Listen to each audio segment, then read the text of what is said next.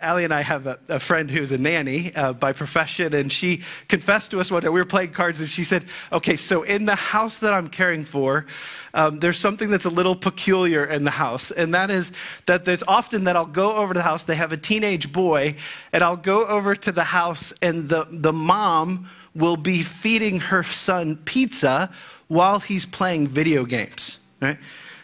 Now, I want you to get this picture. This isn't just dropping the box of pizza off at like the edge of the basement, knowing that what's going on down there and just leaving it. Some of the students in the room are like, yeah, Mom, that's awesome. Can you imagine for a second a mother sitting there feeding her son while he's playing his video games so he can keep up with his, some of you are shaking your head. You're a little judgmental like I am, right? Now, like for some of us, we're thinking about this and we're like, what must it be like to marry that kid someday, right? Like, what would it be like to be that kid's boss someday, right? It's kind of scary, isn't it? But in our faith, and this morning we're going to talk about this, one of the things that we recognize in human development is that we go through stages, right? A stage that we start off on is we start with suckling milk. We begin with this digested energy source that provides the nutrients that we need. And then hopefully over time, we move on to those little jars of blended vegetables. Ooh, you guys remember those? And then we move on, right? As our teeth develop, we move into solid food. And there's a day, I make fun of the pizza kid. I hope he's not listening this morning. But there's a day for us when we move into being mature and we become a self-feeder, right? That we're able to care for our own needs. And it's embarrassing at some level to have to depend on someone else all of the time for your needs. Now, spiritually, the Apostle Paul has a theme that he uses in Scripture that he talks about our spiritual development. And there's a part of our spiritual development that what we're going to see in the verses that we get to study together today is that it needs to be something that's taken really personally. That when it comes to our faith, that we cannot always depend on someone else, even someone that we respect, someone who we trust, someone who's smarter than us, someone who we can fill in the blank. We know their history, they wrote books, whatever it is, that we ultimately are people who are required, responsible. We're going to see this in the example of God's word. It's really encouraging today. That we're going to see the fact that there's a responsibility that we have personally to address these deep questions in our life and to do so with the right source of information. I put up here a picture of the names on the cups at $5 or $7 or Starbucks. Oh yeah, that's what it's called, Starbucks. So you know how it works, right? You go there and you're really glad that they put your name on the cup, especially if you're like me this time. I'm not a fan of the pumpkin spice. Some of you love it. I pray for people like you. Just kidding. But for some of us, we want to make sure that it's the right thing, right? Like that it's personal, it's specific to us. And when they give us that cup with our name on it, we hope that there's a good possibility that they personalized it to what we wanted, right? And when it comes to our faith, there's a part of this that having that pressure to be the person who makes sure it's the right stuff that you're taking in is something for some of us we need to take as seriously as we do our drinks, right? As seriously as the other parts of our lives that we take personally. And so this morning as we study God's word together, I want to just remind you of the fact that your faith is your personal responsibility. And I'm aware of the fact that we have kids in the room right now.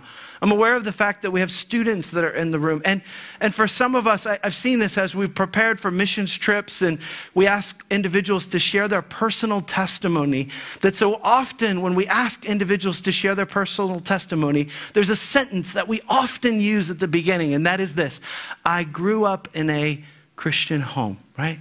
Now that sentence says something, because it's saying to us at some level, we're saying that we inherited this thing, right? And that's okay. I get it. I've said it. I've said it many times in my life. But today I'm going to challenge you this morning. Like, if we could take that out of our vocabulary, why is it that you call yourself a Christ follower? Why is it that you claim that, you've heard me say this 1,000 times, that like this is the most important thing about us? Like, why is this so significant, so personal? And what we're going to see is something that's both encouraging this morning in the text, that they get it. They understood that God's word had to be the source of truth, the foundation, his inspired by the Holy Spirit word that allows us to understand the truth and voice of the God of the universe. It's incredible. But we're also going to see, at least in two different occasions in the text, something that's a bit of a warning for us in the text. And that is, there are people that surround you that would love to borrow your credibility. They would love to take your name as a Christ follower and allow the influence that you have in your life to be something that they hijack for themselves. We use this term a lot today. It's influencers, right? You hear of people being a paid influencer, that LeBron James receives thousands of dollars to send a text in reference to a particular brand of something. And it's not always sincere. It's not always his favorite, but it's because of the fact that by just sending a text or a tweet or that it's something where he's influencing other people.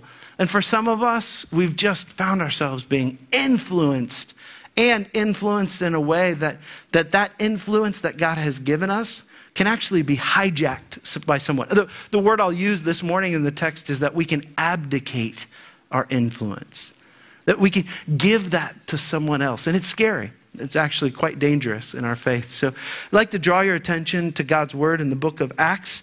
We've been studying this together in a series with the title Unstoppable. That's God's unstoppable work. And in the book of Acts, we're going to see the first point flowing out of God's word here is that our faith requires personal understanding.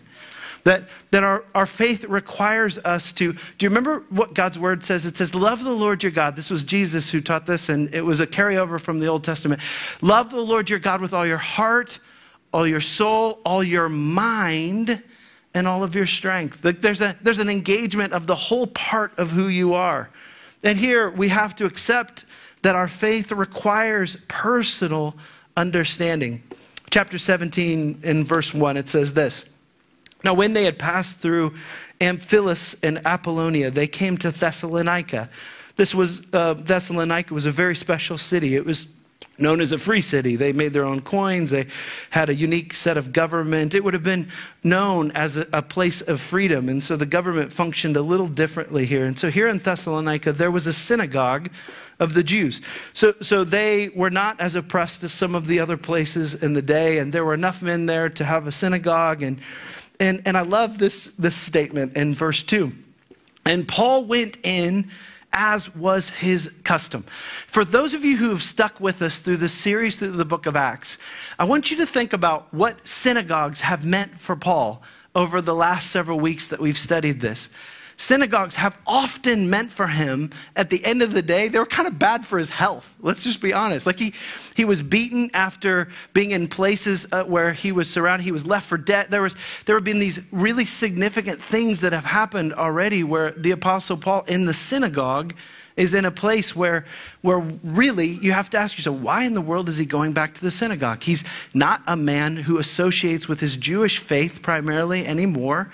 And yet, what we see is that he cared about people. If we boil this down, we could say that he understood the relevancy of the gospel so much that it was going to become his habit to continue to go to the synagogue to represent there the love of Christ.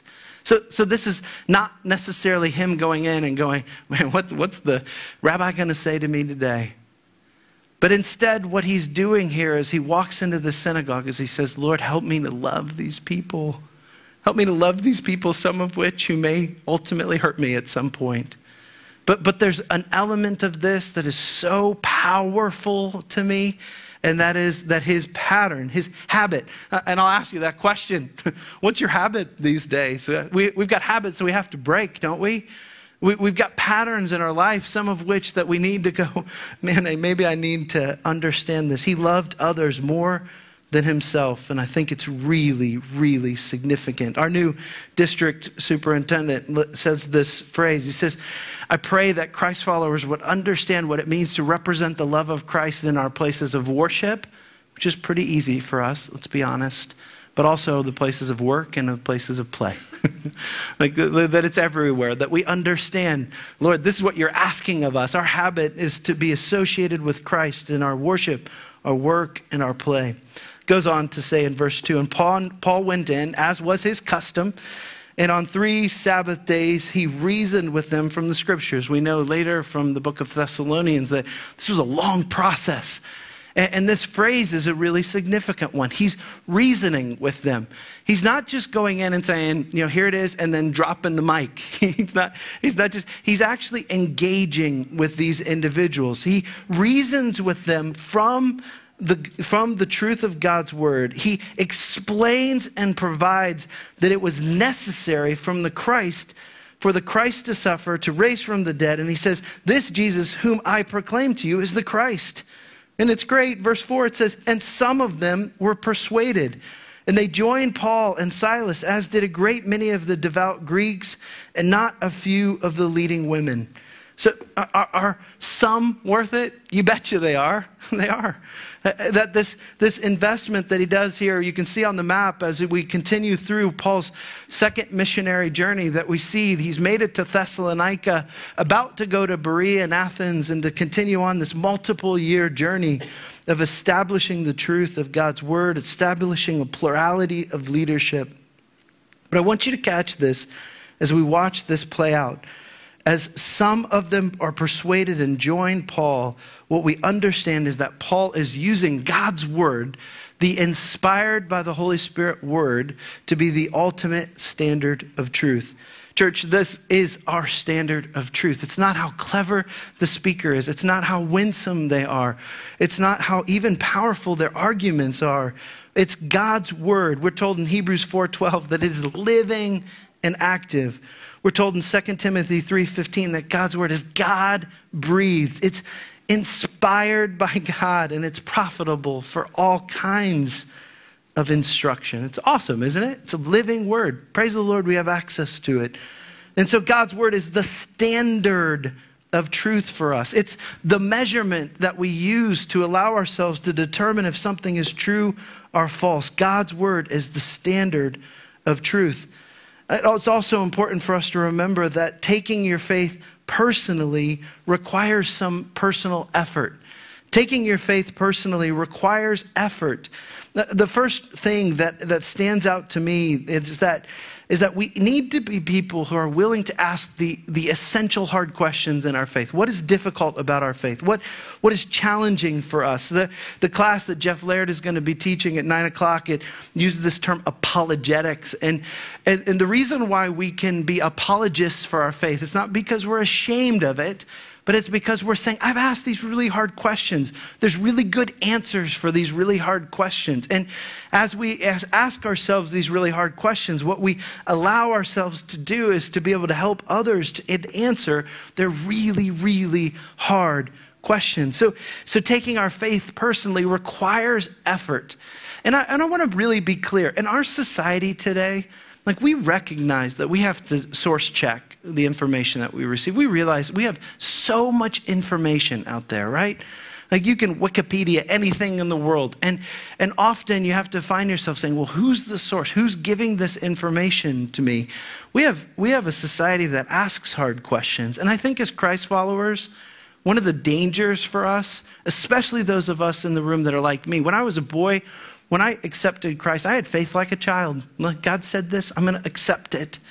But over time, what I had to do was to grow into my faith, to understand some of these hard questions, sometimes for the sake of those who are asking these really, really hard questions. Really common ones today is, why am I still suffering?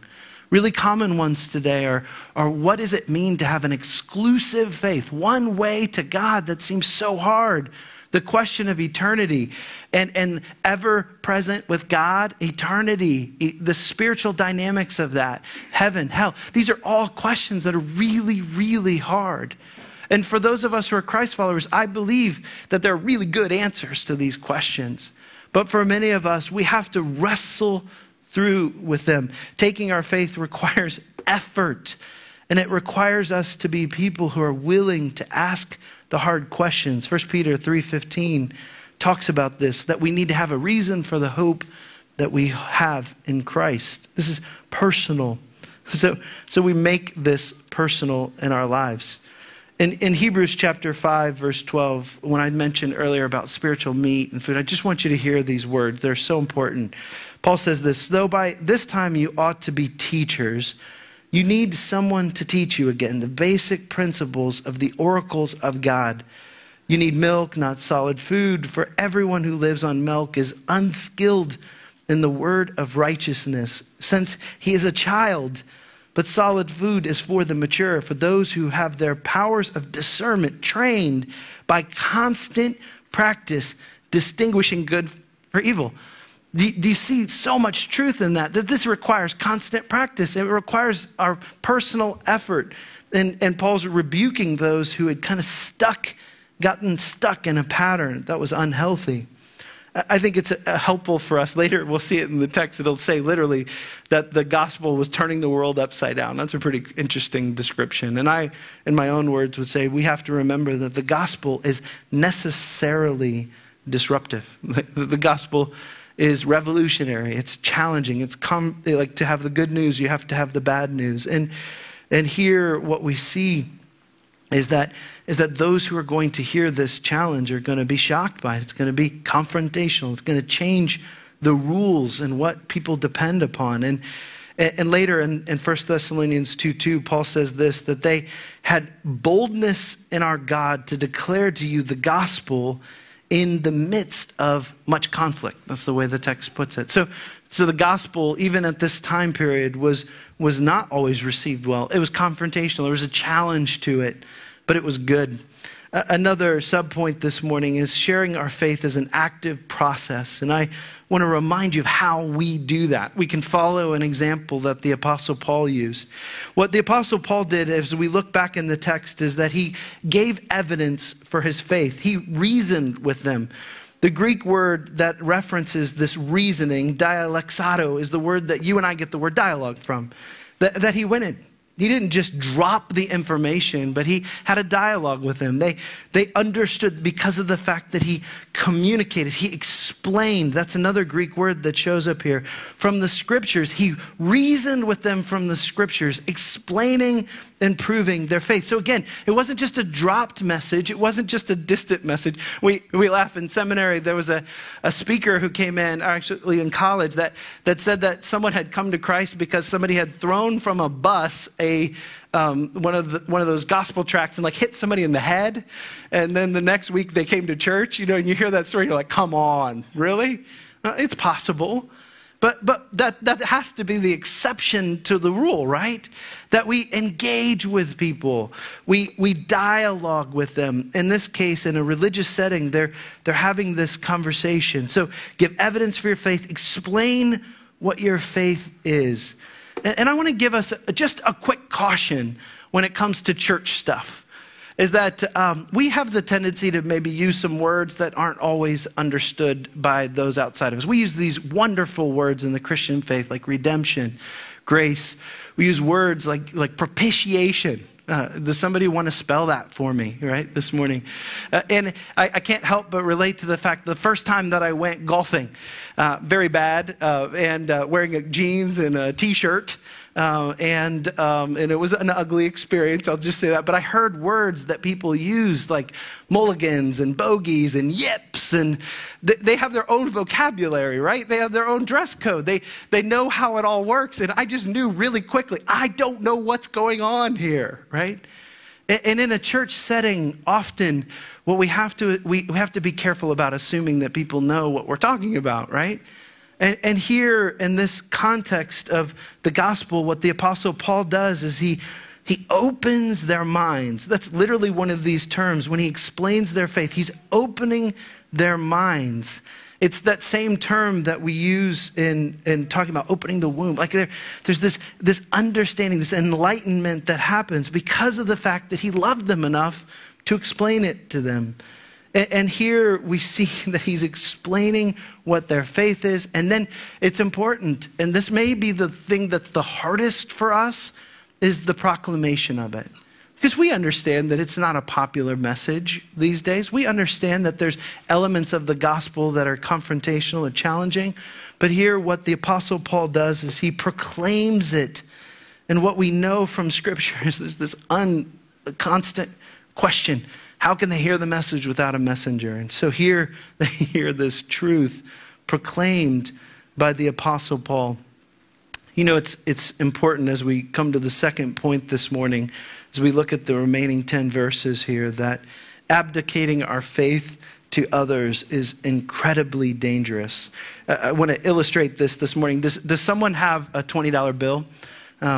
Somebody, I expect you to look. Does anybody have a 20? Michael, you're looking for a $20 bill. Okay, so there was a thing historically. Aristotle wrestled with this. Socrates wrestled with this. They called it sophistry. And sophistry in ancient logic was an issue that was there where they said people who can be gifted with their speech can be persuasive in such a way that they move you to action. But the question is what they're persuading you in. Michael doesn't have it, but over here. Okay, I've got so it's COVID-19, so I'm going to use a tissue. All right, thank you. All right, so that's good. All right, we got this. Okay, so I hope this is working right now. I'm so excited. $20. Okay, So we're going to play a game together, all right? The way this game is going to work is that your $20 is up here, and I have a coin in my pocket, and what I'm going to do is I'm going to flip this coin, and if it's heads, then I win, and if it's tails, then you lose, okay? All right, you guys ready? So, heads, all right, thanks. That's great. All right, we'll just put that right there. No, all right, that's good. You hear it, right? Heads I win, tails you lose. That was the classic argument. They use persuasion, and at first you go, okay. But it takes you on a path where ultimately you lose, right?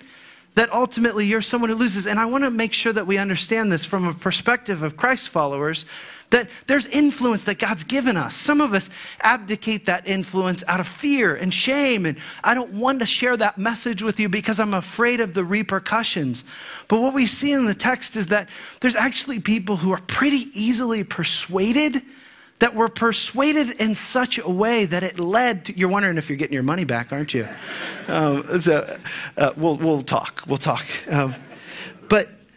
But there's people who allow themselves to check their brain at the door.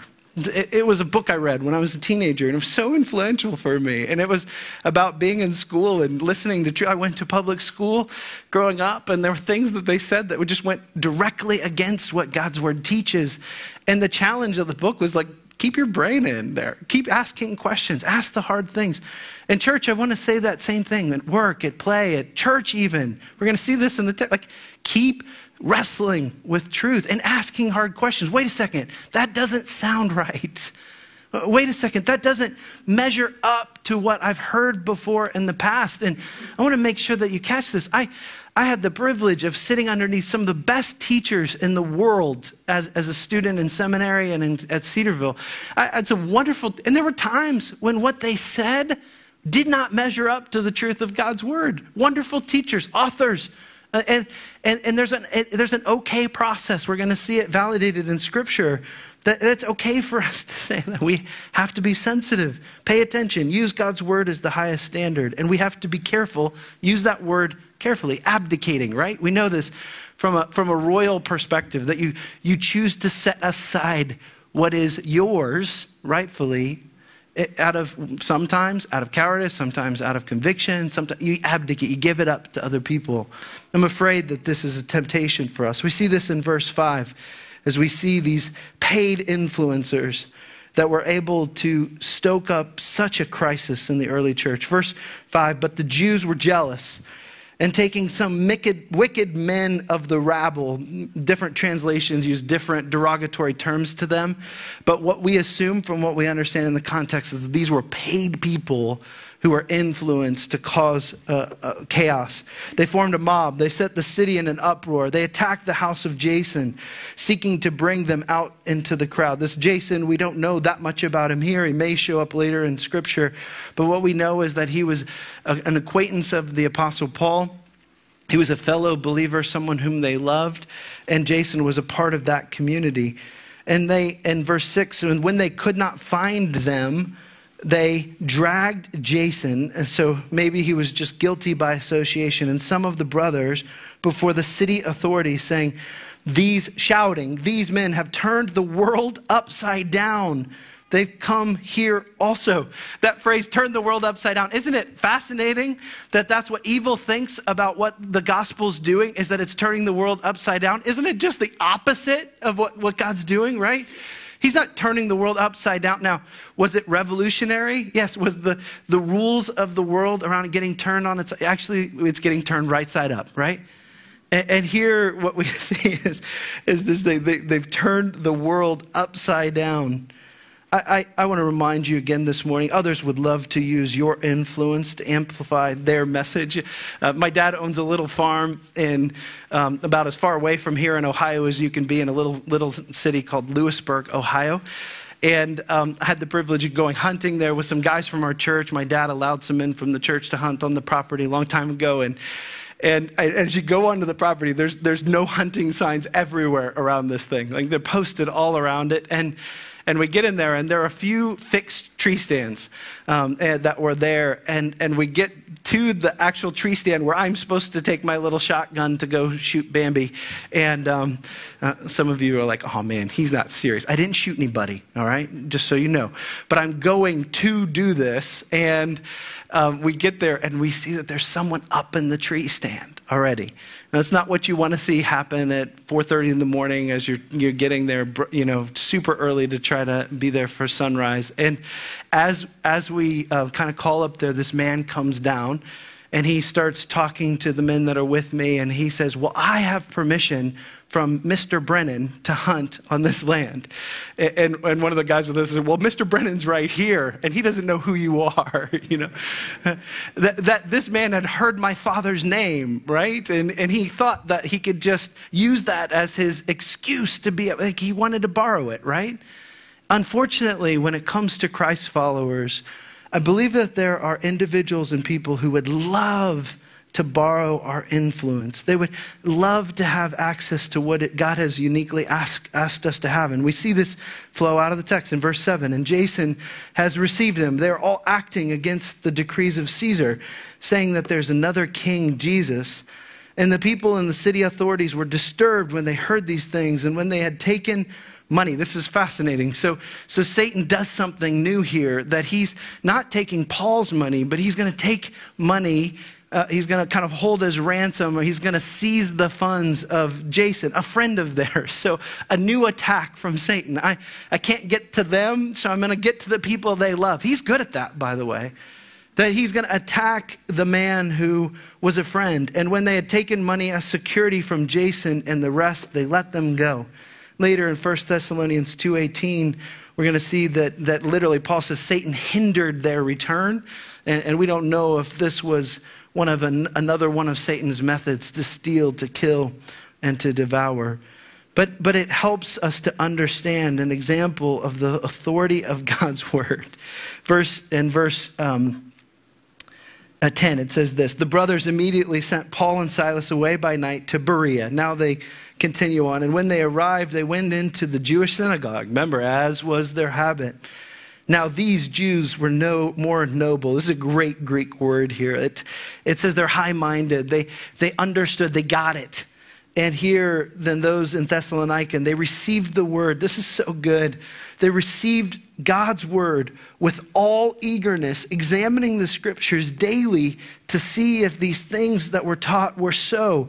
Many of them believed, and not a few Greek women of high standing as well as for men. These verses are worth memorizing for us. This is an incredible time in history, and it's important for us not to ignore what's said there. It says they received the message, so they heard it with eagerness.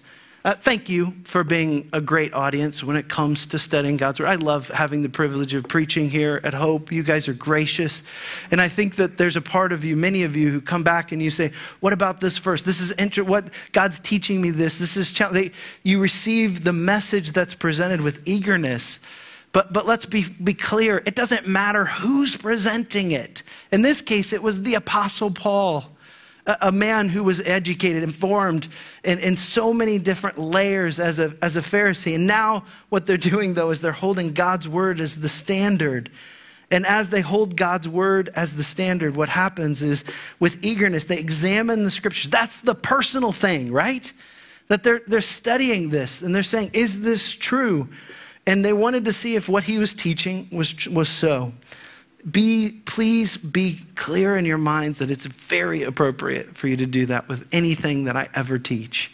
And Jim would say the same thing. Others who stand here always feel the freedom to do that in what we sing and what we say and what we teach, how we teach it. Those who are teaching classes, it's not just because they said so. That's not good enough. I'll just tell you, it's not good enough because fill in the blank said so is never good enough. But God's standard is so substantial. And what we see in the text is many of them therefore believed. Again, not all, but many of them believed, with not a few Greek women of high standing as well as men. It's awesome to think that God's moving on behalf of this group of people. They're moving from spiritual infants to spiritually mature. They're actually making disciples in such a way that the church in Thessalonica and in that community is going to have an influence for the sake of the kingdom because they took their faith personally. It's really encouraging. Let's go on in verse 13. But when the Jews from Thessalonica learned that the word of God was proclaimed by Paul at Berea also, they came there too. And again, going back to this point about abdicating our faith, what ends up happening is they allowed themselves, this group of people allows themselves to be agitated and to be stirred up into a crowd. They were influenced. Verse 14, and then the brothers immediately sent Paul off on his way to the sea, but Silas and Timothy remained there. Those who conducted Paul brought him as far as Athens, and after receiving a command for Silas and Timothy to come to him as soon as possible, they departed. Friends, it's important for us this morning to remember that we need to be people who see God's word as the highest standard, that we need to be careful about abdicating the authority that God's given us on any standard. We need to be people who take our faith very personally. Martin Luther, the great reformer, was so committed to something that's essential. And that is, at a time in history, it was often looked at the fact that a priest would have to be the person who truth was poured through in order for a person to understand it. And one of the things that we understand by the teachings of the book of Hebrews and elsewhere in Scripture is that God's given us his word. It is not required to be poured through another personality for us to understand it, but instead we have access to the personality of the Holy Spirit. And he's allowed us through the indwelling power of the Holy Spirit in our lives to understand radical living truths. And so here is Martin Luther's words in this area. He says, unless I'm convinced from scriptures, I cannot recant or change my teachings. He's saying, this has to be true. I have to submit to it.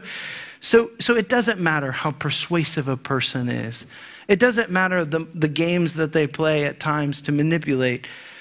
We can be immune to that, actually, if we choose to be people who take God at his word, right? If we choose to allow ourselves to take this personally. So in closing, I just want to remind you that we want to be people who choose not to abdicate our faith, but to be self-feeders of God's word. And that progress is the natural way that God designed for us to grow.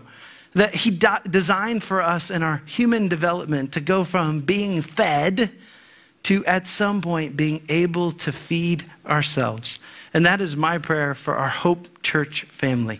I'm going to invite you to pray with me. We're going to sing a song that is kind of a creedal song. It talks about what we believe. And there's something that's inherently valuable about that. It's appropriate for us to say, you know what, this is my conviction. This is my passion. This is my heart. And these statements, they don't just come because of a clever person or a statement that came out because of the fact that someone thought it was a good idea, but instead it's because of the fact that these truths were written and established on the foundation of the truth of God's word. Lord, we love you. And I thank you for the wonderful minds that you've blessed us with. I thank you for the minds of our children in this room, for the minds of the adults in this room, Lord, that you've given us the ability to reason and to wrestle and to challenge and to question. And I can't help but accept that that is a part of our natural development. Why, what, how, who. And I pray for those of us who call ourselves Christ followers today, that we would be people who understand your authority in such a way that we're willing to submit to the truth of your word, Lord, that we're willing to accept that your word is living and active, that it's the highest source of authority. And Lord, we can accumulate teachers right now that literally have nothing to do with geography because of the internet and because of the way that we can gather around us teachers. And I believe that there was an inherent warning in your word that there's going to be a day in history when we surround ourselves with teachers who give us what tickles our ears, that just declares to us what's comfortable or peaceful, easy for us to hear. And Lord, you condemn that in our lives because sometimes your truth is hard truth. Sometimes your truth is truth that spurs us on to love and to good deeds and to action, that it necessitates obedience, that it's convicting and challenging. And it's a result of diligent pursuit of a God who's not just truth, but he is the way, the truth, and the life. Love you, Lord, this morning. We thank you for your word. In Jesus' precious name we pray. Amen.